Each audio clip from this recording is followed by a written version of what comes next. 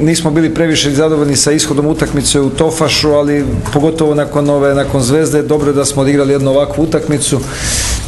Napadački smo bili baš raspoloženi.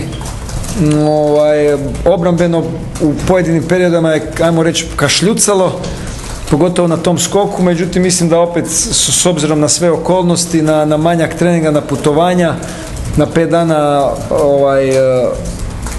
van Zagreba, moram biti zadovoljan.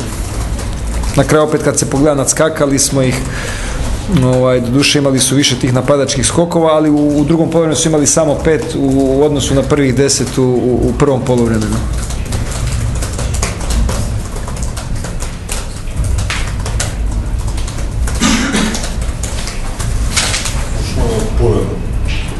Pa mislim nema tu šta puno pričati, jer to je kvalitet se vidi, jer nema tu sad šta može, šta ne može. Realno pitanje samo onog trenutka kad uđe u tu sportsku formu, makar danas je dosta toga pokazao, vidjelo se da je bio šuterski raspoložen, bacio je par odličnih asistencija i energetski logično je da još nije tamo gdje bi htio biti, ali kažem, to je definitivno igrač koji onda nam u toj organizaciji i skoringu puno lakše drugim igračima igrati. Kažem, pogotovo u toj nekim petorkama kad je dosta Ramljak na terenu, Karlo, onda fali nam tih poena, ali kažem, tu onda on stvarno može dati puno. Da, ali su on dvojica sve da bolje obrane. Ne, pa kažem, nekad je teško igrati sa 2-3 obrambena ako nemaš poena u rukama, jel? A kažem, mislim da uz njega isto tako i petorka koja je počela utakmicu, isto tako je nametnula taj ritam.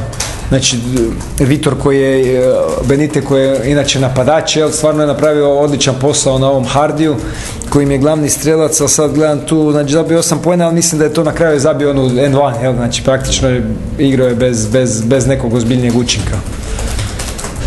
Nema se baš puno toga za ovu utakmicu. Svi znamo kako smo startali u ovu sezonu, da smo ostali bez trenera nakon mjesec i pol dana, tako da nismo baš bili u idealnoj situaciji prije ovoga tjedna. Cilj je bio da se pripremimo za ovu utakmicu i pod svaku cijenu da pobjedimo Limož, da izborimo taj sljedeći krug u Eurokupu. A što se tiče same utakmice, mislim da smo odigrali stvarno dobro. Jednu dobru timsku utakmicu i kad smo upali neku malu krizu, tu je Pulen koji je tek došao i pokazao da će biti jedno veliko pojačanje za nas. Je stvarno fenomenalno što je napravio, kako je zabio 15 poena. I to je to. Sad se moramo krenuti ok. Možda još i važnije utakmice jer smo u oba ligi krenuli jako loše i mislim da više nemamo pravo na nijedan kiks. I think the defense gonna be better, I think, because every time we start the game,